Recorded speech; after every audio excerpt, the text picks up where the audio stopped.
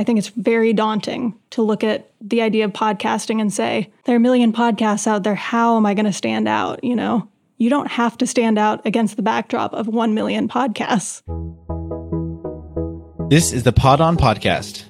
We're your hosts, TJ Bonaventura, that's me, and Julian Lewis. That's me. As founders of a podcast media company, we had to start a podcast. So join us each episode as we and our guests drop knowledge on podcasting for you, the curious and scrappy podcaster.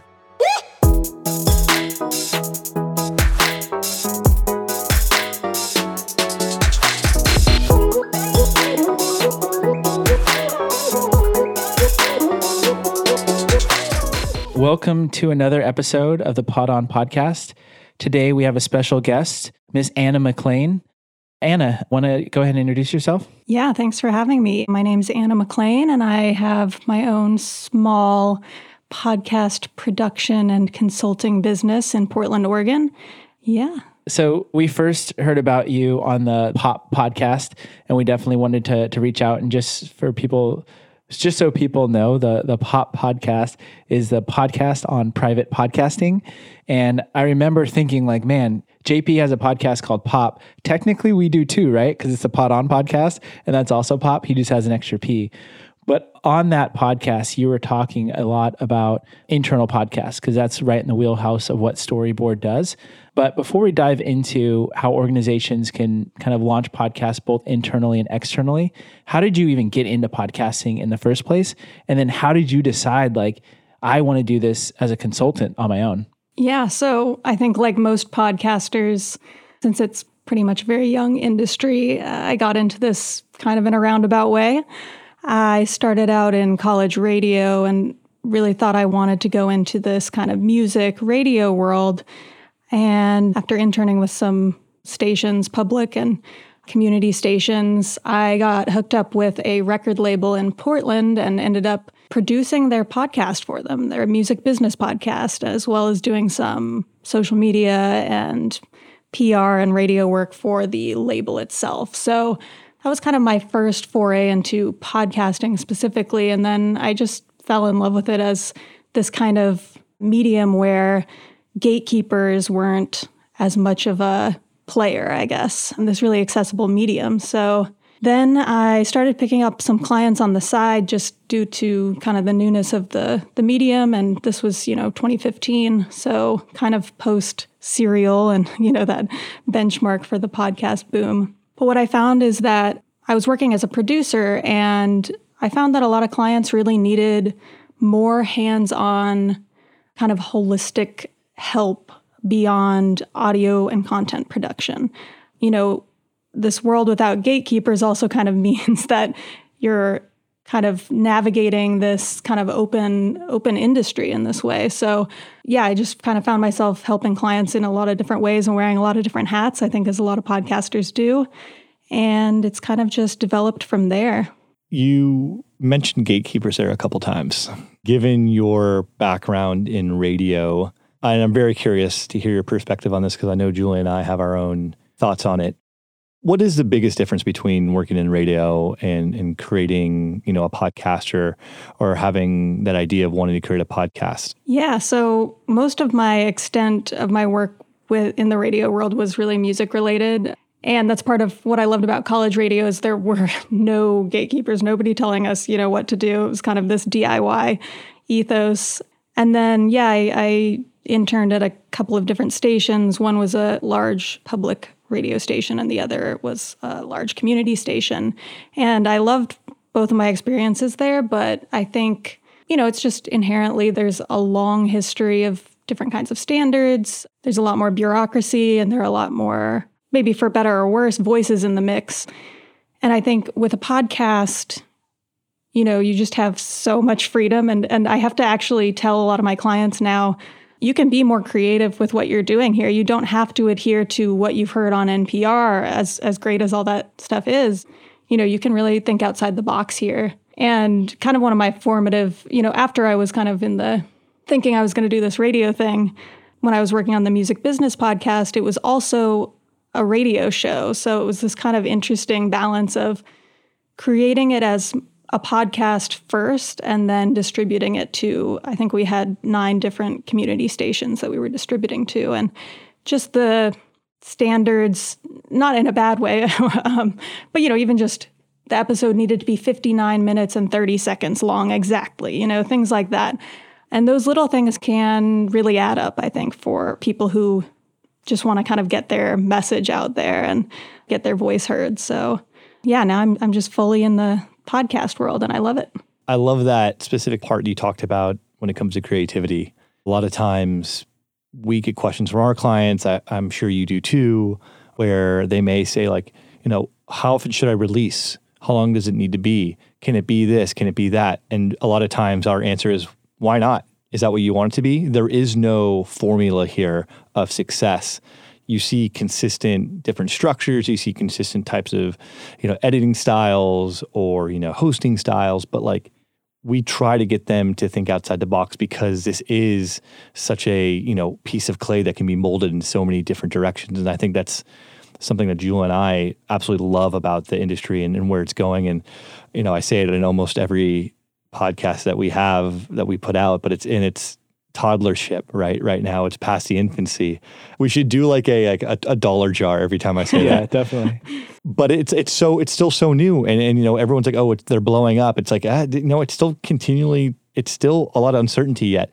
And we see a lot of big companies like iHeartRadio getting involved, and they're big players in there. And so I think there's a lot of fear in the old school podcasters, if you will, of these old heads coming in and trying to turn it into radio, which is something that I really hope doesn't happen. But it's really good to hear that you have the same thought process of having your clients think outside the box. Absolutely. Yeah. I think you're right on the point with it, with just all those kind of seemingly small details that you'd think there would be this real standard that you have to adhere to with frequency, length, all these things. I think there's a lot of misguided myths out there in the podcasting world about those things. And I just encourage anyone who wants to start a podcast, don't feel like you have to adhere to anything that anyone's doing right now. And on your point with the big players getting into it, and, I feel optimistic about it. I think that it's, overall, I think the profile of podcasts have been raised so much in the last 5, years, really.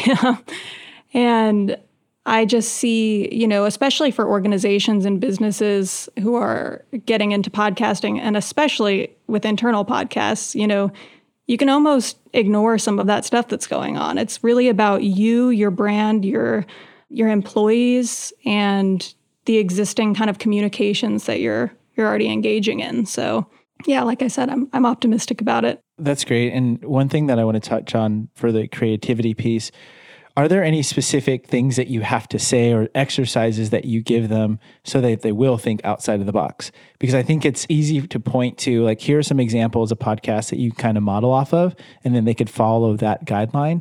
But are there any exercises or things that you've said to brands or even individuals that are like, try this and then see how it works? I'd love to hear your perspective on that. Yeah, a lot of the shows I work on are interview style, which I think in the podcasting world can get a little bit of shade for being somewhat already done. But I think there's a lot of return for organizations and individuals who want to have these interesting conversations with people. So what I really encourage every client to do is to really, really, really lean into their niche, to identify that niche and see it as kind of their superpower. Because that's another thing that kind of, back to the radio piece, what you can do in this podcasting world is really have a podcast about anything. And, I work with a B Corp executive recruiter, and that's not necessarily a podcast that's going to be number one on Apple, but it's a great podcast. And he gets to have these great conversations and be this thought leader in his kind of industry. So, and part of leaning into your niche is really, any podcaster, whether you're with an organization or you're an individual or you're a hobbyist, I'm sure you all have heard this advice a million times. It's identify your audience, identify why you're the person who should be making this podcast, identify what the value is that you're bringing to people.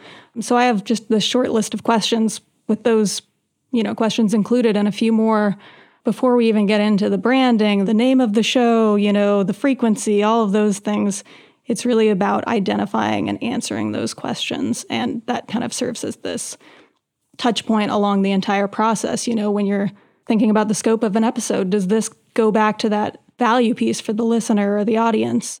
And I think that can also spark a lot of creativity in people. And, I'm working on more and more short episodes. And I think those constraints, people want to create, like you all are, a 15-minute episode or even a 5-minute episode. And having that box to work within actually can push people to really get into the content editing side of things, which can create a really interesting product.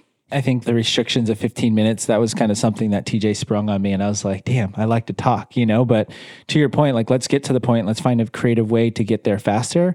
And I think our last episode was like 9 minutes, right? And so it's like when we put those constraints on ourselves, like we can start to be more creative and be more concise and to the point. So kind of building off of that, we're talking a lot about brands and whether it be an internal or external podcast. Like, what are the biggest needs that you're seeing from your clients in terms of where you're actually able to help beyond just the title of producer, which I know could be, a catch-all for a lot of different things? Yeah, I think in the broad kind of scope of things, just being someone who can be a kind of trusted source when questions come up is kind of the biggest value that I'm providing at this point. I think there's everyone at this point, not everyone, but most people, especially people who want to start podcasts, have listened to podcasts before. They have an idea of what they want to do. They have an idea whether it's right or wrong of what goes into it. So really, like, my biggest kind of value add, I think, is really embedding myself with people and meeting them where they're at. I have clients who are super tech savvy. They understand all the equipment. They could put together an equipment list themselves.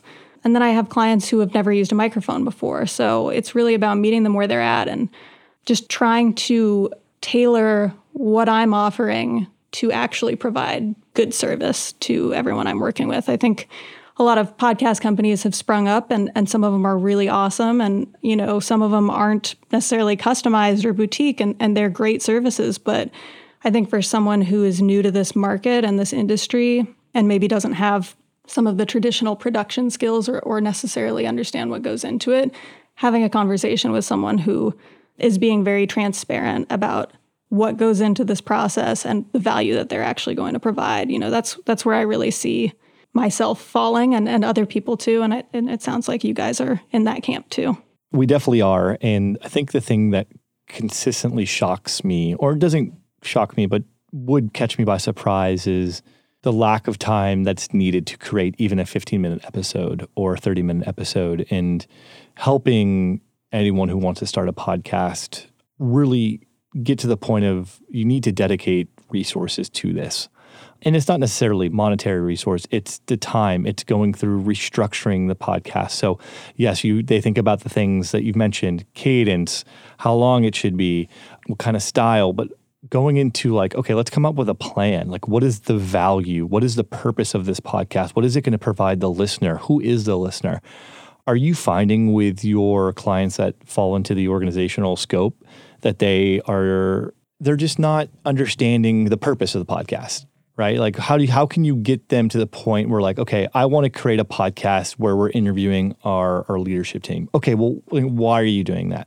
Like, I think helping them understand why they're doing it and who's going to listen will ultimately allow them to understand how long it can go for and how many resources they can dedicate it. And then ultimately the big, ROI question of, what is it going to drive to the organization? Yeah, I think the ROI is a huge piece of it, especially when you're working with, business people who kind of run on these things, understandably so.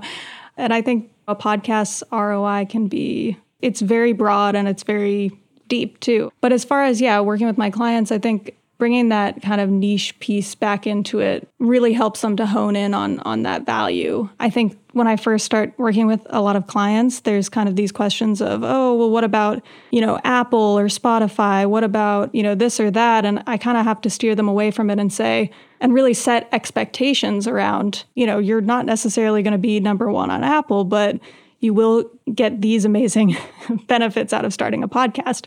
And I think those benefits have traditionally not been as clear to people. I think there's this allure of podcasting that's really great and it gets people in the door, but there's this whole other world to the value that a podcast can bring an organization. And I think, interestingly enough, this pandemic has really started to shift that because companies are understanding more and more that frequent, clear communication with their employees is absolutely critical right now. And podcasting is a really amazing tool for accomplishing that. So it's kind of seen as less this unconventional tool and more as a practical tool now. So I think there's more of an openness with different brands and leaders around that. And we've heard some interesting concepts around podcasting from that same perspective when thinking about the pandemic, is they can't, like, for example, a marketing team came to us like, we can't do events. So we need to figure out a way to do events, and we have an events team. So let's create a podcast as a way to drive new leads to our company to then ultimately, drive the ROI that way. So they're thinking about it a little bit differently. We can't do events, so why don't we just do a number of different podcasts that will substitute the events and the event budget that we have. And that way we can drive, more customers that way, which I think is a great idea and something I never really thought of. But it's just one way where people are starting to think outside the box, and definitely different companies here in Silicon Valley are thinking about it. Yeah, and one note that I was just going to add to that, TJ, is depending on the size of the company, there are restrictions to the amount of people that you could have live in any sort of, let's say, Google Hangout, for instance. And so what ends up happening is like you're having to then stream it. And so you're not getting that engagement that you would if it weren't streamed and it was just like a shared screen. Then somebody has to think about like, man, I have to go back to my computer, sit in front of my computer and watch this training if I missed it. But it's like there's such a value in being able to free your employees to take a lap around the block while they listen to something, that frequent, clear communications that, Anna, that you were referencing. Yeah, it's that asynchronous component that I think is so unique to podcasts, and doing away with, I think video is amazing in a lot of instances, but if you're catching up on a training or you're catching up on a webinar or just a meeting, maybe you don't need the video component. And employees are so overburdened right now. It's a really, really hard time to be working from home at all, and having more control over your time, multitasking, et cetera. It's kind of the least companies can be doing for their employees right now. It's make it easy for them to check these boxes and make it engaging too. A podcast is kind of unparalleled. You guys know this, the familiarity people feel with the host of a podcast is so strong. And, like you said, depending on the size of the company, like some of these employees may have never met the host or they might be, a high up leader in the organization. And it really can humanize and create the feeling of that one-on-one connection without actually, having a phone call or a meeting one-on-one. Yeah, and I think to that like humanizing of that leader within the company, when they're on video, I imagine that they're a little bit more apprehensive of like where their hands are, what they're doing, what they're saying. But when they're in a room by themselves and they're just in front of a mic and they're not having to look at themselves or a large group of people, I imagine then in that moment they're allowed to be more human. And so it's a benefit both for the employees, but also for that leader to really be more human to your employees and let them hear your voice and get to know you a little bit better as they're taking a stroll around the block or getting their workout in. And just back to something TJ said about, the idea of this kind of events-centered podcast, I think one of the things that organizations can really think about when they're thinking about this is, or consider when they're thinking about this is that they don't have to do everything, accomplish everything in their podcast. Narrowing down and saying, we just want to fill this gap that was created by not being able to have events, or we just want to give a daily rundown to our employees about what's going on in the company, or something, totally out there. Every organization has a communication strategy that's already in place. How can a podcast expand on that and support that? I think that's really what companies need to be thinking about when they're considering, a podcast for their strategy. It's not a standalone piece. I couldn't agree more. Thinking about it as a modality, right? Like not thinking of it as the center piece of what you're trying to do around that communication strategy. What is it going to be part of like the larger benefit of who is going to be listening, whether it's going to be potential clients or whether it's going to be, the employees internally. I was actually having this thought the other night where I was thinking about from a training and onboarding perspective, where if you wanted to use podcasting as a modality in that way, a great opportunity to do that would be around setting the culture, right? So I think we've all been in situations, I know I have where you're going on site for a training and the first day or the first half day is you're spending learning about the company, where it came from, what the culture is, how it came about, where the idea, all this, that, and the other about, the basics and the concepts of the organization. To me, I feel like that would be a great opportunity to convert that into a podcast, an internal podcast, maybe potentially external, but most likely internal. And I think the benefits would be twofold. One, that's something that can be listened to, outside of a pandemic world. You listen to that on the bus, train, or plane on the way in. So you already have that background. Two, you're setting the standard of podcasting as being a part of the culture. So as you have people join the organization, now you have them downloading a private app like Storyboard, or maybe it's something that's been customized for that organization. And so now that new employee knows whatever they want to listen to something or get something that's being produced via podcast, they know where to go to get it. So you're setting that kind of that groundwork of how the company is communicating with their employees. Totally. I think hiring too has been so disrupted right now that, any tools that, again, can humanize and convey that culture and make someone feel, it comes back to employee engagement, which I know every company out there is wanting to accomplish. Engaged employees are way more successful. The companies are way more successful when they have engaged employees. And I think podcasting is one piece of that. You can have podcasts that feature employees and employee accomplishments, that feature teams who are doing different things. There are a million ways to recognize employees and really bring them into the conversation. It's not necessarily just a one-sided, talking at you kind of thing. It's a lot more engaging than that. And it gets back to the question of why not? I think oftentimes these leaders who are or those within companies who want to start a podcast, well, we got to do it like this because this is how the industry has done things in the past.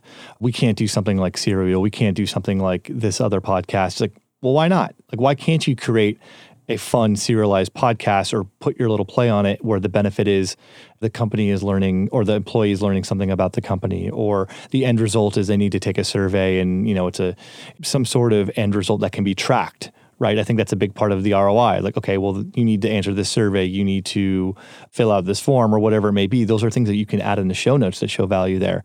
Again, that's where I think, again, the toddlership comes into play and, really getting these creative people in the communications department to think outside of the box and find those people within the organization who could really be that, that gem of a host that would really engage anybody that they're talking to. Totally. And I think that point about the ROI and specifically the call to action is a place where I really, really encourage clients to be creative. There's no reason to tell people to find your podcast on Apple or to leave you a review. It's really kind of from that infancy side of podcasting. Where can you really put that value in the call to action? What do you want people to do next? That's huge. And I just wanted to echo that. Yeah, and I don't want to make this, I know we've said Storyboard or JP multiple times throughout this, and I don't want to make this like a branded podcast for him, but one thing I do want to say is, I think it was just yesterday, they just released the ability for you to comment at a particular timestamp. And it's like, you can get employees engaged and to comment and like, or whatever it is, like engage with your content and let you know what's working, what's not working.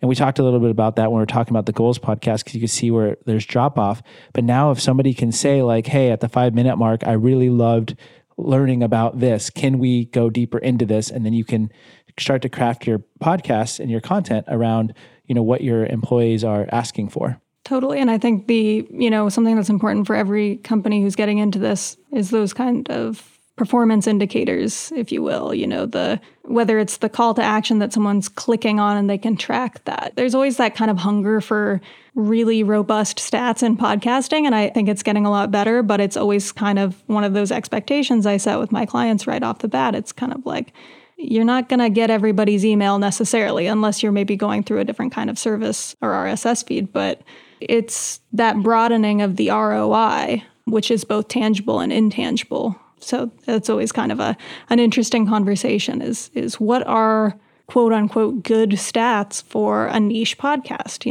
And I think it's really depends on every different case.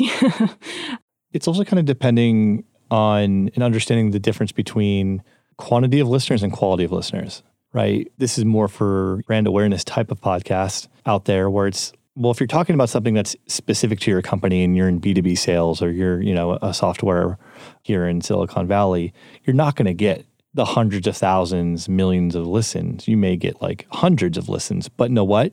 If those hundreds of listens are people that are coming back and listening time and time again, that's going to be more valuable to you than broadening the scope. Like if that's where, like you said, leaning into your niche, leaning into what's bringing value to you and what's important to the overall goal of the podcast in terms of what you're trying to accomplish as a company. Yeah. And TJ, to that point, I worked for an agency back in the day, and there's this large insurance brand that was trying to compete with the likes of Flow on Progressive and Mayhem for Allstate.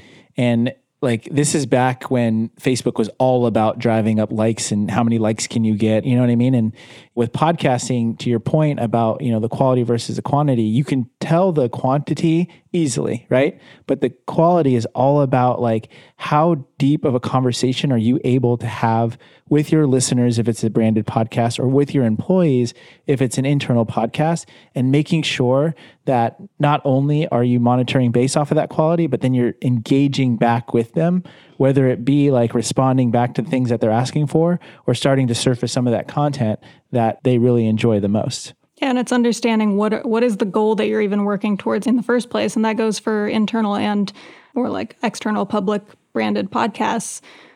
What is 100,000 listeners going to really get you? Maybe your goal is really to bring on new clients and have interesting conversations and gain some brand awareness. And that doesn't all necessarily have to fall under this quantity side of things. It could really be under the quality side. And it is about capturing maybe more of a percentage of your potential audience, understanding who is your potential audience. Not everyone is going to be your potential audience. And that could be true for an internal podcast too. Maybe there's one team who the company wants to focus on and have this podcast relate to, or maybe it's just a podcast that really is about serving remote employees. Or the niche part is exactly what you just said about the value that you see in it, but also the value that your listeners or audience are going to get out of it. I think too often, and it's, many times marketers are the one leading the charge for podcasting, both internally and externally. They think about it as like a drip campaign, and that's how they've got brought up within the organization. Like, okay, well, the more people we get, the more we can get them down the funnel, the more people that we can convert. It's not necessarily like that. I really think podcasting is, down the funnel type of process of, you have people who are already committed to your business or are learning about your business and already thinking about working with your business. Use that and reach them, really lean into how you're going to help them, and then they'll become customers, or maybe they'll renew with you or whatever. I think that's really where you need to think about podcasting from an organizational standpoint. I don't know if you agree with that or not, Anna. Absolutely. I think that's one of the reasons that podcasting has been such a huge success in the financial services industry, because it really allows financial advisors to show potential clients what they're like. You're working really closely with this person. It gives a sense of familiarity to potential clients who might already be thinking about working with you. It also goes into the discoverability piece of it, where I don't see Spotify, Apple, some of the big players, not to keep calling them out by name, they can handle it, as I don't see them as valuable discoverability tools for my particular clients.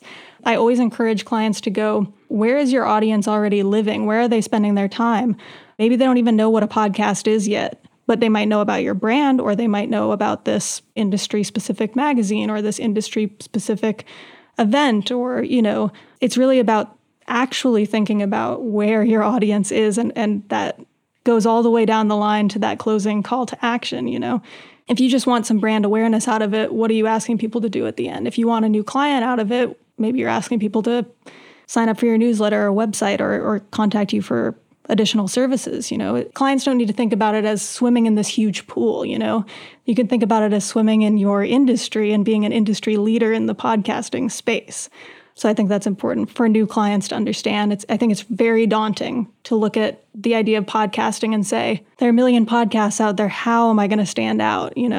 you don't have to stand out against the backdrop of 1 million podcasts. That's exactly right. I guess my question for you, and we talked about like the iHearts of the world, Spotify's, Apples of the world, for an individual podcaster.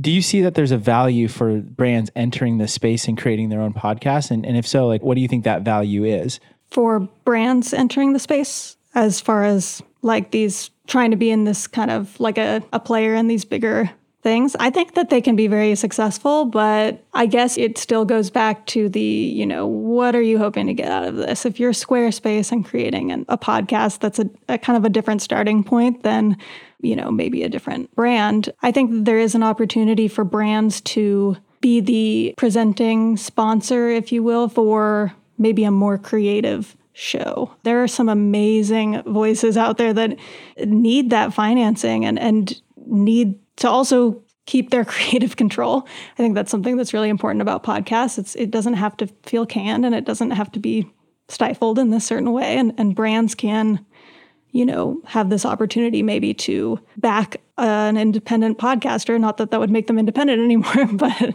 that's just me riffing on it. But I think there is opportunities for the brand doesn't have to be the creative force necessarily behind the show, I guess is the bottom line.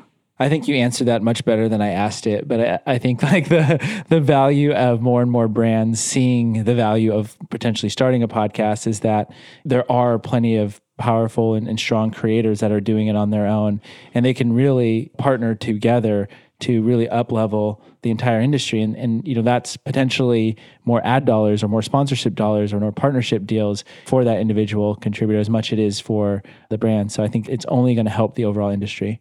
Totally. And I will just add a note, because it's been in the news lately and coming from the music industry, I think it's really important for independent creators to really hold on to their IP around this stuff. And for brands who are looking to partner with individuals around podcasting to be responsible about those contracts too. And, it really is more of a partnership and you don't need to necessarily own that IP to make a great podcast and be part of a great show. So couldn't agree with you more there. I'm glad you mentioned that. I want to pivot real quick and talk about, we've touched on creativity a bunch. Like, what are some of the creative ways that you've seen your clients leverage podcasts? And you don't need to go into specifics, but like maybe like how they go to structure it, doing something a little bit different and outside of the box, as you mentioned a little earlier. Yeah, well, I can talk about one very specific example that, it's just an episode that was released today that I was working on. And, in this, speaking of kind of boxes and constraints, this pandemic has created a lot of them. So that executive hiring podcast I was just talking about, we did a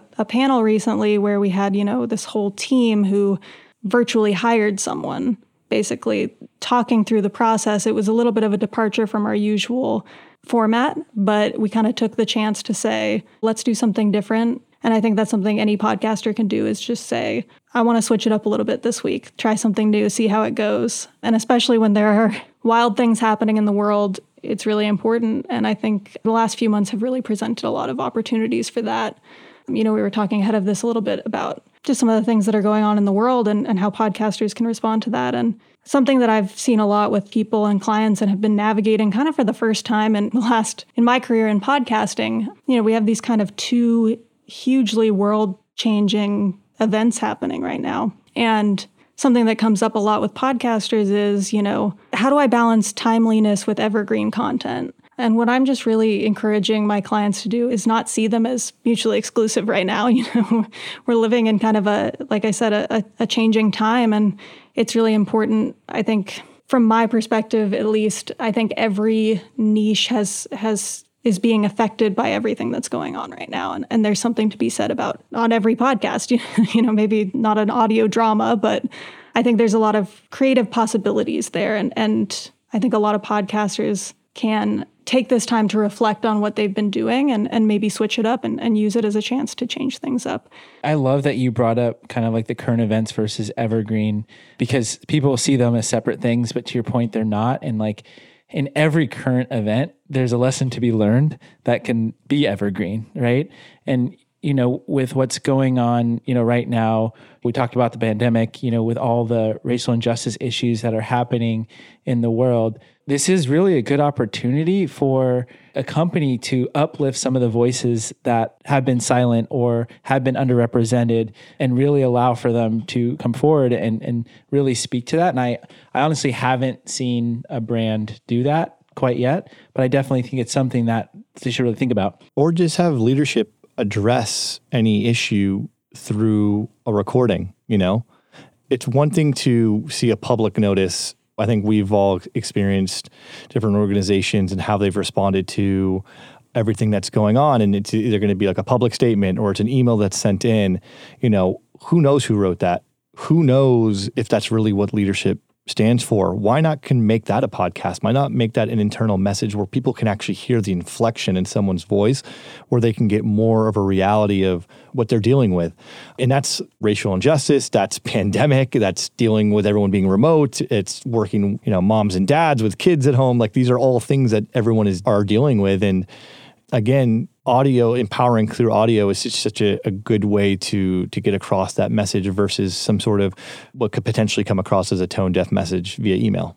Totally. And I think it opens, having real conversations with real voices opens people up to, especially on the, racial justice. These conversations really require some vulnerability, especially when you're looking at, brands and organizations who actually want to make change for the better. And I think having those conversations over a podcast is a great medium for that. And even, outside of that, I think there are opportunities for even like DEI trainings and things through podcasts, something as dry as that, but there could be real, actual conversations there. And I think I just started working with a client, and part of the catalyst, I think, for them to start their podcast, they're in the nonprofit world, was due to an incident not within their organization, but with another organization, and wanting to have real conversations around that and have a space for it where they weren't finding that space in their existing communications. So I thought that was really, really interesting, and I really respect that inclination, I guess, for trying to think of a better word, but... It's a great way to kind of open up the hood behind a company, right? And really let yourself be raw and vulnerable. I think oftentimes companies don't do that. They got to be buttoned up. They have a board, they have advisors, they have objectives, KPIs, numbers they got to hit quarter over quarter. But sometimes being vulnerable and sometimes letting yourself be open to criticism is actually good and will lead to more of that employee engagement and empowerment to, know what, I'm really happy I work for this company because while maybe they made a mistake, they owned up to it and this is how they owned up to it. Or know what, they believe in doing this and this is how they're making the change.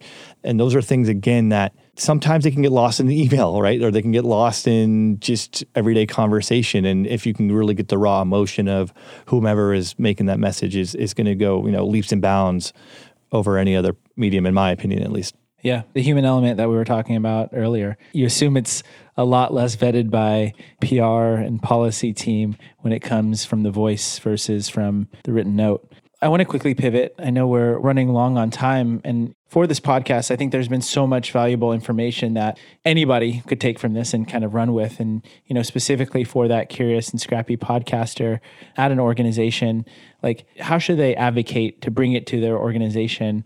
Or what can they do to really say to like their head of X, like, hey, we should be doing a podcast? Yeah, I think there are two main points there. One is kind of what we've already touched on, as pitching it as part of the organization's larger communication strategy. It's much less daunting to think about starting a podcast when you already have a newsletter, a blog. There are already tie-ins. There's already work that your teams are already putting in to create great content. A podcast can be one more step in that. And the other side of it is, and this ties into budget too, I think, for bigger companies, it's less of a concern, but no matter, what you can, and back the standards piece too, and the creativity piece, actually. It's really figuring out how you can leverage your resources and your existing team to create a podcast. And it is very doable. It's just a matter of identifying everyone's skills and strengths and really figuring out, okay, what do we have covered and what do we need help with? And I think that's huge because any organization with any budget can make it happen. It's just a matter of getting creative about how you're doing it. I love the newsletter point of view that you mentioned because I had a conversation with a friend who is in charge of writing the newsletter for a fairly large organization. And she's like, I wish I could just do like a snacks. So the Robinhood snacks podcast is incredible for anyone who hasn't listened to it. It's just very fun and bubbly, and it's really it condenses a daily newsletter into 10 minutes of just really awesome content. That at first, there'll be, like, if a company wanted to do something similar, there's a lot of upfront work to be done. And I think that's the biggest thing that we always come across is this isn't going to be easy. It's going to be rough. It's going to take a lot of time. But the more you do it, the more consistency you're going to have with knowing when you need to record. How long do you need to edit for? Do I need to offload this, that, or the other to somebody else? And once you get that ball rolling, it's going to be just second nature and part of your day to day. So I love that idea around the newsletter and creating something, in tandem, again, as that modality. Yeah, totally. And I think it's hard, with clients, sometimes they want, can I just have the workflow and the rundown and just tell me exactly what to do when? And it goes back to the, how are you leveraging your team and what does their day-to-day look like already? And that's something, I do a lot of is just embedding myself and figuring out, okay, what is a realistic production timeline for you? How frequent should the podcast actually be released? And what are you already, doing that you can tie into? And I think I don't want to diminish the work that goes into it up front because podcasts can be a lot of work. And I think it's part of, when you're thinking about creating one, I'm actually, I'll tell clients, I want to make sure you really want to do this. Not that you can't just stop if you start, but, to really get a return on your investment, it's about creating a sustainable strategy and workflow. And even if that's just a 6-episode series or, something like that, or maybe it's a daily podcast, really understanding what you're getting into and the time that you do need to invest up front for something that is sustainable long-term and really is just part of the day-to-day work that's going on in your company will really pay off. And if they don't have a project manager internally who's going to own this, they got someone like you who can do that. Yeah, exactly. With that said, where can potential clients find you? What's the best way to reach you? Yeah, so I'm on LinkedIn. My name on there is Anna Olivia McLean. And I have a website, which is aomclean.com. And I'm always down to talk about anything podcasting related with anyone. I love hearing about people's ideas and concerns and, just the creative ideas people have. It's always fun. Love it. I think I'm going to start calling you the embeddable podcast producer. I like that. I need a good tagline. So, yeah. Awesome. Well, Anna, thank you so much for joining us on the Pod On podcast. And we'll make sure to definitely link your information in the show notes. Thank you guys so much. It's been really fun. Pod On.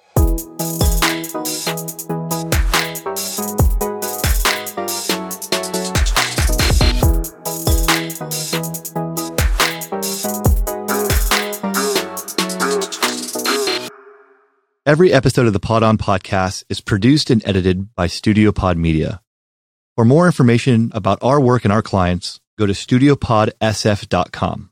Shout out to Gary Oakland for the fire track. Gary O!